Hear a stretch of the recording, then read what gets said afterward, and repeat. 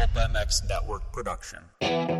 Josie's on a vacation far away. Come around and talk it over. So many things that I want to say. You know, A new view from inside the truck.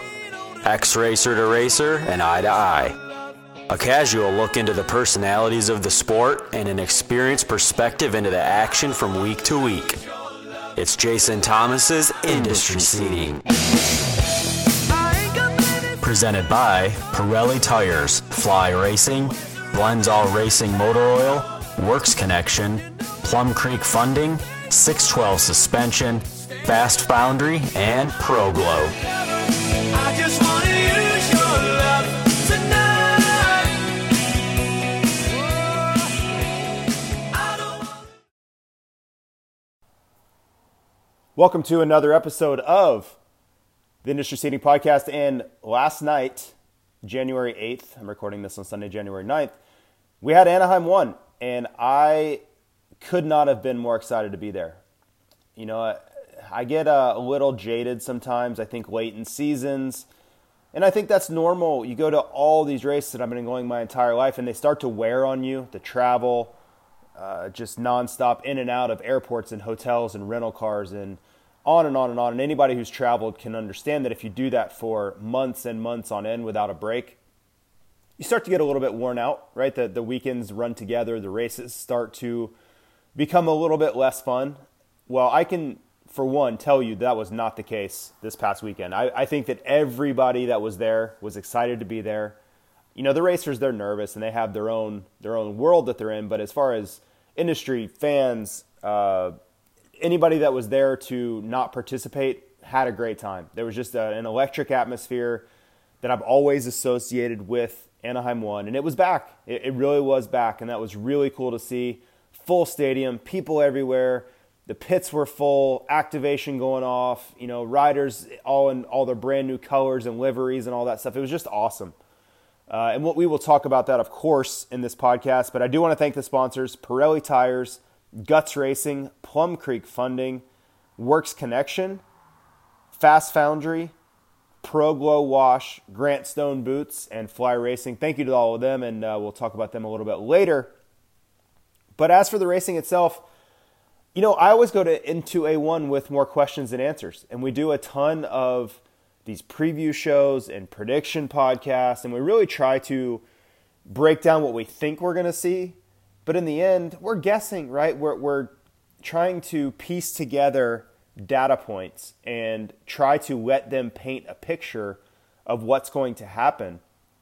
But there are no guarantees. We certainly can't know what's going to happen. We just try to make the best guesstimates possible. And a lot of times we're right because we've been watching the sport our entire lives, you know, some of us, and we get to go to all these races and we talk to people behind the scenes. And we get to see people riding in the off-season, and you talk to their technicians. So you do have real-time info about who's looking good and who's not. But then you can have things that throw a wrench into everything, right? Because to a man, everybody going into this series thought that it was going to be the Jett Lawrence, Christian Craig, and Colt Nichols show. Well, guess what? Jett Lawrence cracks ribs last week. He's out. Then 3 laps into the first heat race of the year, Colt Nichols, I think he broke both arms. I don't have confirmation of that, but I was told he broke both arms, and he's out for whoever knows how long now. So everything that we thought we knew going into the series, and we would have bet a lot of money that these things were going to happen, we'd have been dead wrong, right? And the whole series has been turned upside down one round in. So I think that's what part of makes A1 so special is you have all of these preconceived notions and then you just realize how silly you were to think that you knew what was going to happen. We did get the Christian Craig part right. I will say that because he was fantastic. And I don't know how it would have been if you had Colt Nichols, first having a good day because he didn't look good all day. And then on top of that, have him healthy in the main event. And then if you have Jett Lawrence out there, I don't know what that would have looked like either. But the field that Christian Craig was up against last night, he is the class of that field. He is the best rider in that class. Now, that doesn't mean he's going to win the title, right? He can get hurt. He can have some sort of mental block where he doesn't ride to his potential. He could get bad starts. He could have his bike break. He could crash in practice just like he did at the Salt Lake City finale last year. Anything is possible when you talk about what can happen to these guys. But I think if you're asking me who the best rider in that class is, unequivocally, I will say it's Christian Craig. So to me, this is Christian Craig's series to lose. Doesn't mean he can't lose it. Doesn't mean he won't lose it. And if you're a fan of Hunter Lawrence, if you're a fan of Jo Shimoda or whoever, that's fine. I'm just telling you who the best rider is. There have been series after series in history where the best rider didn't win the championship. That's happened a ton of times. But I think in this case, if Christian Craig doesn't lose it, he's going to be your champion. I will say that there were a few guys that impressed me that I didn't expect. Seth Hammaker was better than I thought he would be. I kind of expected him to be 5, 6, 7, decent, not, outstanding. But I thought he was outstanding. I thought he rode really, really well. I thought he was aggressive. I thought he showed perseverance dealing with Vince Friese, who we'll get to. And I thought he was just strong all day. He didn't look, the moment didn't look too big for him throughout the entire day and night. He was able to fight off Hunter Lawrence at the end of the race. Very impressive day, and he should be commended for the effort that he put in. Nice job by Seth Hammaker, because really all you can do is take advantage of the opportunities that come to you, right? You can't dictate if Jet Lawrence is going to back out. You can't dictate if Colt Nichols is going to get hurt. You can't control any of that. You just race who lines up against you, and you do the best you can. And I thought he did a great job of taking advantage of that opportunity. Hunter Lawrence, I mentioned briefly, really strong comeback for him. He was kind of all over the place all day and night. A couple crashes, bad start, hit the gate. It wasn't a clean day or a clean night at all for Hunter Lawrence. And I think we're going to see more of that. I just think volatility is kind of in his DNA. He just doesn't have many series where he just lines up, executes, and off we go. He's had the shoulder injuries over the seasons. He's had lots of crashes. He's had races he didn't qualify. I just think that's who he is as a rider. I do think he is better than he's been. And I think if you look at who is in this class, he has an opportunity to get a lot of podiums and a lot of top 5 finishes and even a win or two. But I still think you're going to see some volatility there, because I think you're going to get a few crashes in there as well. And in this class with very few races, you can't have crashes in main events. It will bite you, and it will cost you any chance at the championship. Vince Friese, is Vince Friese being Vince Friese, right?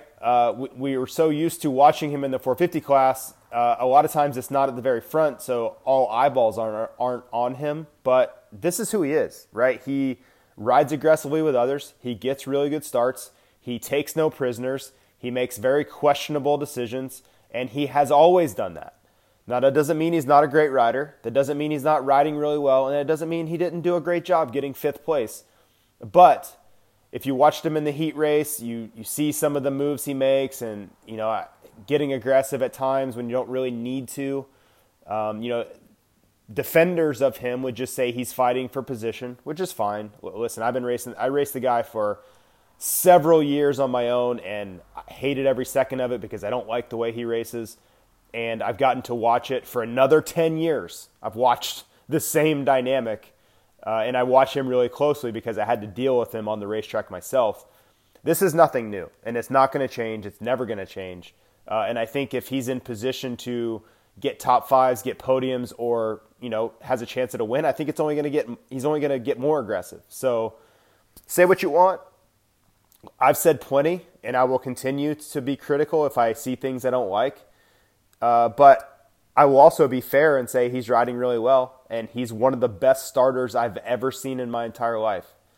So take from that what you will. I don't want to make this show about Vince Friese, but there's going to be a lot of entertainment from him to come because he's going to get the whole shot nearly every damn time. If he's not, he'll be top 3, top 5, and make things interesting either way. So just be prepared for fireworks from Vince Friese.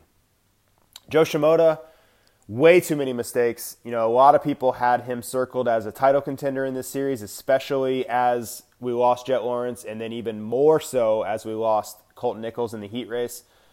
But if he can't do anything to reduce the dozen or so mistakes he made at Anaheim 1. He's not even going to be able to see the front of the pack, and a championship won't even be in consideration. So he's got some work to do. He was going fast. It wasn't a fact of him going slow, but you've got to put in consistent laps, and it's got to be the entire thing, right? It's got to be good qualifying time, good heat race gate pick, good start, good heat race finish, good start in the main event, solid laps, good main event finish. Like, it's just a snowball effect that you need to be working on all day long, and then that translates into a good result. And no sudden movements, no crashes, nothing that derails that really smooth path. And it was anything but that for Jo Shimoda. You could really say the same thing for Michael Mosiman as well. Super fast.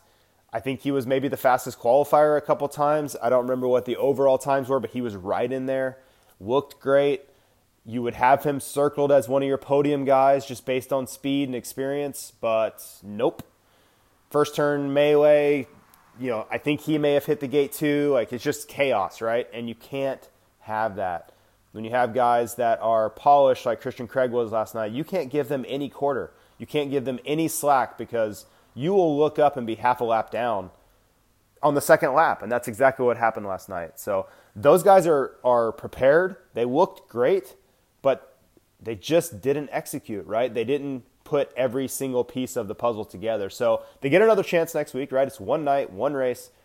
Show up at Oakland next week, get it together, and execute the game plan. They know how to do it. You just have to do it, when it counts.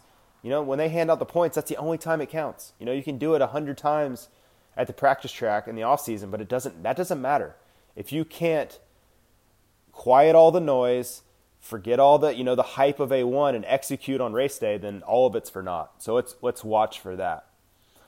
Now, as for the 450 class, you guys know, longtime listeners of this podcast know that I do my power rankings, and nobody freak out. These are just my opinion of where people stack up in the sport right now. And I factor in a few things. I factor a cumulative effect, right? I'll weigh a little bit of last season, right? I'll weigh Dylan Ferrandis' incredible motocross season, but I'll also weigh the fact that he was all over the place in Supercross, crashing, bad starts, DNFs. I mean, he was just no consistency whatsoever in Supercross last year, and then he had this amazing motocross season. So I factor both of those in.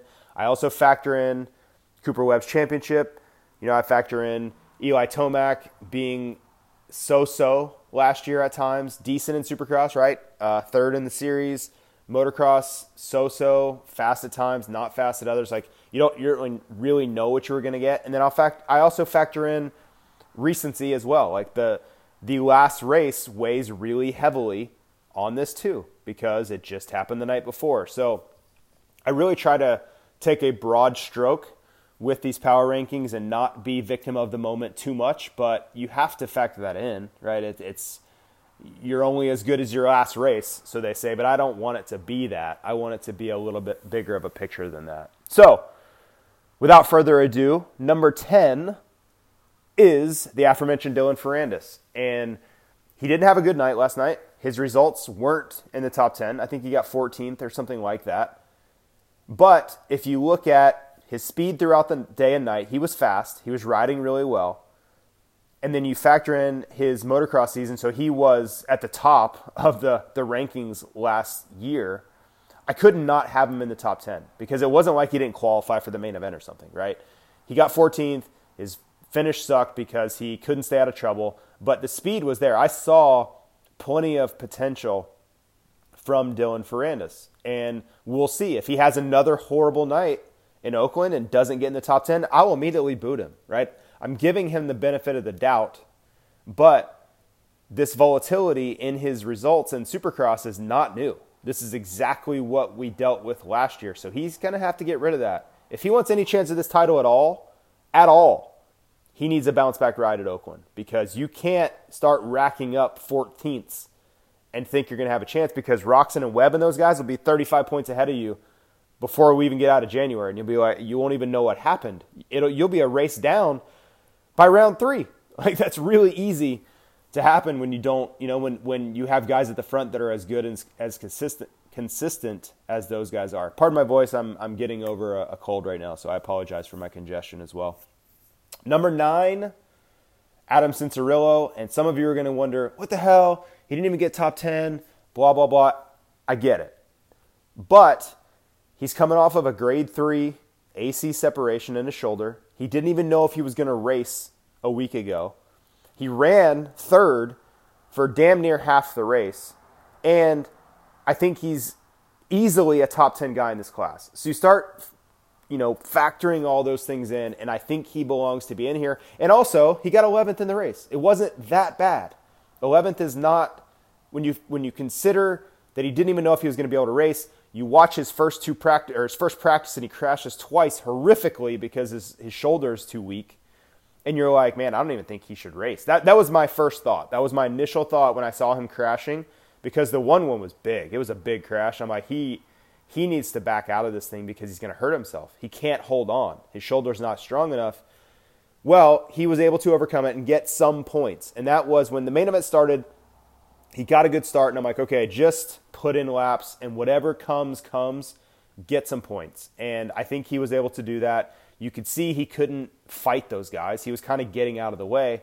And an 11th is all that there was. So I give him a lot of credit for fighting through it. I know it had to be frustrating. I know it had to be emotionally exhausting to deal with that, because he probably had to be so pissed off that guys are just passing him and bumping him out of the way. Like, that's not fun. I've been there. It's not a good time when you know you can go much, much faster than this, but your body won't allow you to. So I have him at 9 because I think that he's going to get much better really quickly, and you're going to see him, if he starts third like he was on Saturday night, I think he stays there within a week or two. Maybe not at Oakland, but we come back San Diego, A2, I think you'll see him be able to stay there. That's how quickly that shoulder will bounce back.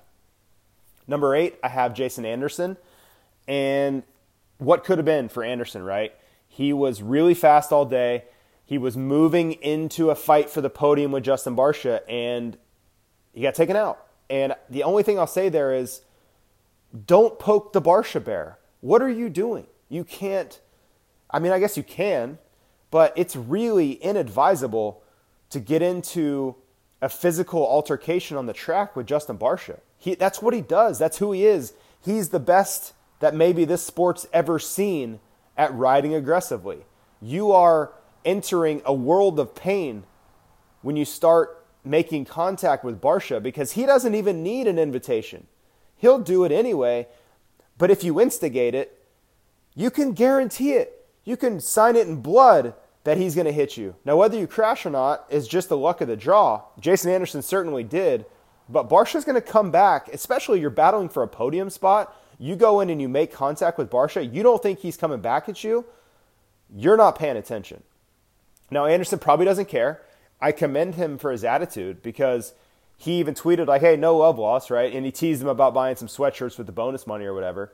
That's cool. Like, I really think that's taking the high road for Anderson.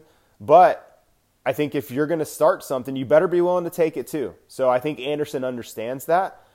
My only qualm with it is that I think it's a bad idea. The goal is to get a result. The goal is to stay out of trouble, stay out of an incident with a guy like Justin Barcia, so you can be the one that's up on that podium getting the bonus money. He had the speed edge over Barcia. He didn't have to instigate contact. He could have just passed him clean. Make sure you keep it clean.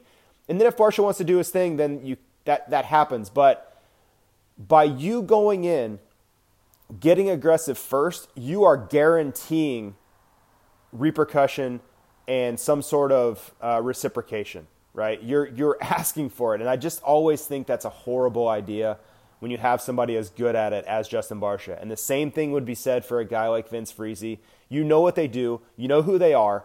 Don't start it with them, right? If they start it with you, so be it. But don't start it with them, because they're probably better at it than you are, and you're just asking for trouble. You're in a great position to succeed. Just stay out of trouble. And I'm kind of on a rant, but I was just shaking my head when I saw Anderson go down, because he asked for it. You're asking for trouble when you poke the Barcia bear. Mookie, I have at 7. And it was kind of a woulda, coulda, shoulda night for Mookie. You know, he got cleaned out by Marvin, and they got into it big time. I saw a video that our Fly Racing social media team has. Andrew Jerome, our videographer, has a great video of those two going at it after the race. Not fighting, but arguing. And I saw the video of the takeout. You know, Marvin went in there super aggressive. Mookie also committed. So I think there's blame on both sides. You could certainly be I would be mad at Marvin if I was Mookie, of course. But I also think it kind of caught Mookie off guard, which is on Mookie a little bit as well. But I think Mookie is going to have really good nights moving forward. He looked great on the motorcycle. I mean, all of the questions that we had were like, is he going to be leaner? Is he going to take the next step? Is he going to have that flash of speed? All those were a resounding yes. So crashes, drama, whatever, he still gets out of there with a 7th. Good night for Mookie. I'm happy with everything I saw there, and I think he has a lot of upside from here. So good night for Mookie. Oakland has traditionally been a good race for him. It was always a good race for his brother as well. So let's see if they can come out swinging next weekend at at Oakland. Marvin I have just ahead of him, and Marvin got 4th in the race, but I think he deserves to be 6th on this list. And I'll tell you why, because he kind of was chaos defined throughout the day and night. He didn't look good in the whoops at all. I mean, horrific, to be honest. You watch his heat race, he crashes, then he gets up and he barely gets in. I mean, he wasn't better than the guys like Clayson and A-Ray and those guys in the whoops. They were better than him in the whoops. And it's only because he has such elite level corner speed and some of these things that he was able to get in out of the heat race. But I think he was fortunate to get 4th. You know, if Mookie doesn't crash, if he doesn't take Mookie out, if Anderson doesn't get taken out, a few of those things don't go his way, it's certainly not a 4th. He did get it. He got Sexton on the last lap. He would tell me, like, I earned it. I crashed and still got it, blah, blah. That's all fine. Great. Good for you. But I think it was more of him making lemonade out of lemons. Like, I don't think his day was fantastic. I didn't really like how he looked, to be honest. I thought the bike would help him in the whoops, like really kind of help him take the next step in the whoops, and I didn't see that at all. I saw the same old Marvin in the whoops. The front runners, especially Roczen. I mean, good Lord, Roczen, and we'll get there. Those guys are on a completely different level in the whoops than Marvin. Mookie too, right? They're just light years ahead of Marvin. And Marvin has his own skill set too, don't get me wrong, but I just didn't like some of the things I saw from Marvin's riding. Kind of an all-day thing for him too. Qualified okay, crashes in the heat, bad gate pick, bad start, takes Mookie out, takes Clayson out, it's taking people out everywhere. It was just a kind of a chaotic day for Marvin. Sexton at 5. Man, this was a teachable moment for Sexton. I'm watching him in the main event, and you see him stalking Roczen. And me, I've been retired now for a decade, which is insane, for one. I've been watching this a long time, and I've been fortunate to be around guys like Chad Reed and Tim Ferry and even Ricky Carmichael at times and Sebastian Tortelli, and I've seen it. I know what championship sentiment looks like, and patience and maturity and the riding and the racing and the mental approach. I've seen it. I've been around it. I've heard him talk through things, and I've watched race tape with him and had them break it down. So I know what it looks like, and Sexton is so damn impatient. He's got to just calm down. And it's just youth. It's nothing else than being too young yet. But that was a hugely wasted opportunity. I was mouthing it to myself, going, relax, dude. Be patient. Wait for it. Just go with Kenny. You know who you're racing, and that's what I was. I wish I had a radio. I don't care. Like, it doesn't matter if Kenny wins or Sexton wins or whatever. But if I had a radio into Sexton's helmet, I would have just been telling him, just sit there, just sit on his wheel, keep the pressure up. You don't have to push the pace. Just ride behind him. You don't even have to make him nervous. Just let him know you're there, and you know what you're dealing with Kenny. He has a difficult time at the end of races, right? Kenny is a sprinter. He is one of the best riders on the opening laps of any rider in history, bar none. So if you can go with him in the first few laps, your odds of getting him late in the race go up exponentially. That is a historical fact when dealing with Ken Roczen. He is a fast twitch, world-class sprint-level rider. Now, he's in shape. I'm not saying he's going to fall apart. I'm just saying if you can go with him in those moments at the beginning, you're going to have a great opportunity later because he can't typically sustain that razor's edge of performance at the end. And that's where I would want to be in Sexton's ear going, dude, just chill. Just go with him. You've got everything perfect. You've got it all right in front of you. You don't have to do anything out of line here. Just hit your marks, do the jumps, and stay on Roczen's rear wheel. And good things will happen to you. What does he do? Tries to get in there, get aggressive, push the pace. He wants to make a pass. The hype of A1, I got to get around my teammate. I got to get around Roczen. I want to get to the front. I want to get the win. And he ends up on the ground a couple times. And to me, my analysis of it is that is youth. That is youthful exuberance and impatience personified. And again, I have no dog in the fight. I don't care. But it was frustrating to watch because my 10-year-old from removed racing self could see it coming from a mile away that he just needed to calm down a little bit. And I think he will get there. But man, you can see it unraveling right in front of you. Eli Tomac 4, and you could ask, like, how the hell do you have him at 4? Okay, calm down. This is where the bigger picture stuff comes in. With Eli Tomac, he's never been good in January, right? That was not good at all for Anaheim 1. I fully understand it. But in the realm of January, it's kind of what he's been in January. Bad, decent, good results, somewhat bad results. Like, he's been all over the map, but it's never been like Eli Tomac comes out swinging at A1 and everybody's in deep trouble. That's just never really been him. He's never really done that. So for him to do that again in 2022 shouldn't be a shock. Now, he needs to do better than that. You can't fall off the back that much, but it didn't come as a shock to me because that's what I'm used to seeing. That's the Eli Tomac I've watched for, 7 years in this class or whatever. So we'll see, right? I'm just trying to keep a level, cool head when it comes to Eli Tomac because I've seen this story before. We all know that he's going to catch fire at some point in the series and he'll be Eli Tomac again. So I have him at 4, more of a big picture, he's still Eli Tomac type situation. Justin Barcia I have at 3. He deserves it, man. He got 3rd. He deserves to be number 3 on the list. He rode great all day, all night. He looked fast. He looked aggressive. He knocked Jason Anderson down. But again, Anderson started it. So I'm not going to blame Barcia for being Barcia. I don't like it. I hate riding like that. But you know what you're getting. That's who Barcia's always been. He's never been anybody but that. So know what you're dealing with and act accordingly. But I did think Barcia looked really, really good. More drama. He's always up in the drama. Arguing with people, fighting with people, running into people, but that's kind of been his existence. So good job from him. He came in prepared. He looked ready from the get-go, from the first lap of practice. He looked fast. So, really impressed with Barcia yet again. Number 2, Cooper Webb. And this is what I expected to see. Calm, methodical, avoided trouble.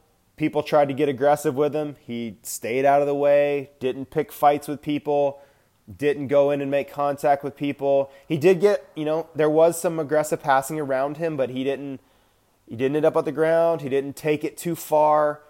You could just see his thought process, big picture, get a good result. I think that was his best A1 ever, right? And if I'm everybody else, I'm like, oh, God.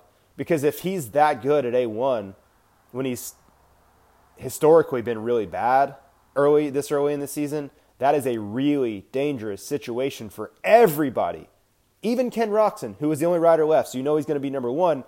I would be concerned knowing that Webb was already in second place at the first round. That's me personally. And Kenny could be like, dude, I didn't even see him. Why would I be worried about Webb? Because you know better. You know it's Cooper Webb, and you know how this goes, and you know how good Cooper Webb's going to be all the way through the series. So Everything I wanted to see from Webb, I got. He wasn't good in practice. I was a little worried about that. But again, that's what we're used to. He's never good in practice, right? I mean, within reason. I think he wants to be. I think he tried really hard to be. I think he worked on a lot of weaknesses in the offseason to try to fix that. It's just not his game. He's not a one-lap wonder. It just doesn't come that easily for him. But give him 21 minutes, and you see what he does to everybody. He wears you down. He's just like Iceman. Have you ever seen Top Gun? Just like Iceman. Wears you down, gets you bored. Next thing you know, you do something stupid, and he's got you. That is Cooper Webb. In a nutshell, that is Cooper Webb every single race. You don't really pay attention.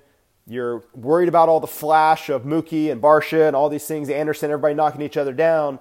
And then you look up and when the hell did Cooper Webb get on the podium? That's exactly what he does to people. So I'm gonna reach out to his camp. That's who he is, Iceman.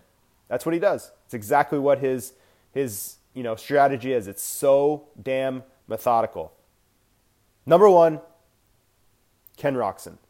And as much credit as I just gave Cooper Webb, don't let it sound like I'm taking away from Roczen, because that was downright awesome.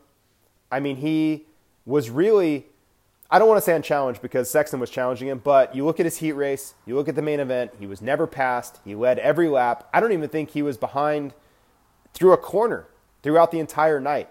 And if you're going to draw up an A1, that's how you draw it up. And the last time I saw that kind of race from him would have been his first season on RCH Suzuki, where he just went out and ran away from everybody. He just dominated on the Suzuki, and it was kind of the same race, right? Unchallenged, nobody was near him. Once Sexton did his deal, he was, 10 seconds ahead of the Webb drama back there. Not even drama, but that battle and further back, which they were all battling. They were going at it back there. But it was just how you'd want it, right? You fight off a challenger, whoever that may be. You let them wear themselves out or do something dumb, which Chase Sexton did, and then you have it your way, and you get to cruise home to the finish. That's everything you would want. And I thought it was interesting, if you listen to any of the interviews from Roczen, anything he's talked about, he downplayed his chances. He said he's been sick. He said he has had health issues, really quiet offseason, didn't feel that great. And then here we are, he comes out and just smokes everybody. So I don't know if that's intentional, because he kind of did the same thing last summer before the motocross season. So I don't know, right? I don't want to call him a liar. I don't know if it's strategic or if he thrives off of feeling like there's no pressure. I don't know. It's one of the two. It's either he's taking the pressure off himself by kind of downplaying his chances, or he's trying to throw everybody off the scent and not think he is a contender, and then he just goes out and waxes everybody. It's one of those two, though, but kudos to him. Excellent job. Great race. I mean, he's probably the most marketable rider in the sport. Jet Lawrence is coming for that title, but it's still Kenny right now. Great win. Great job. Congratulations to Team Honda. My buddy Lars Lindstrom is the team manager over there. They get their first win together in Supercross. That was awesome. Could not be more excited for those guys. And speaking of that, speaking of the first of 22, I do want to thank all the sponsors again. Pirelli Tires, Plum Creek Funding, Guts Racing, Works Connection. Use that promo code JT21. We probably need to update that. ProGlow. Use the promo code MOTO15. And I do want to launch something too. We're going to do a ProGlow question of the week, and we will give a prize out once a week. So send your questions in to my email, to social media, Twitter, however you want to get them to me, do it. And we will give away a prize each week from ProGlow for the ProGlow question of the week. I want to thank Grandstone Boots, Fly Racing, and everybody who's ever been a part of this. Budgets change for 22, and I things change, but I want to thank everybody who's ever been a part of this. I don't know if I mentioned Fast Foundry, but Rob and the team over there, I want to thank them as well.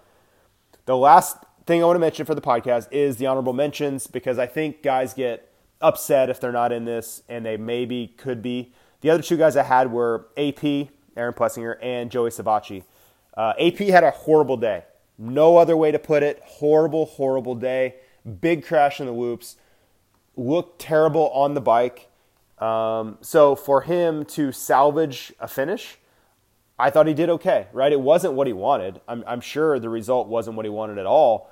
But I think to get out of there and to be able to start over next week in Oakland, it's okay, right? He got away from the crash healthy, and he can just hit the reset button and forget that ever happened, and he's not down a ton of points, which is really important.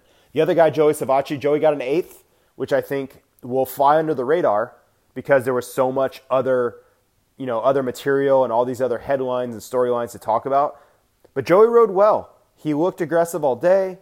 A1's a pressure cooker, and it's difficult to feel comfortable on the bike.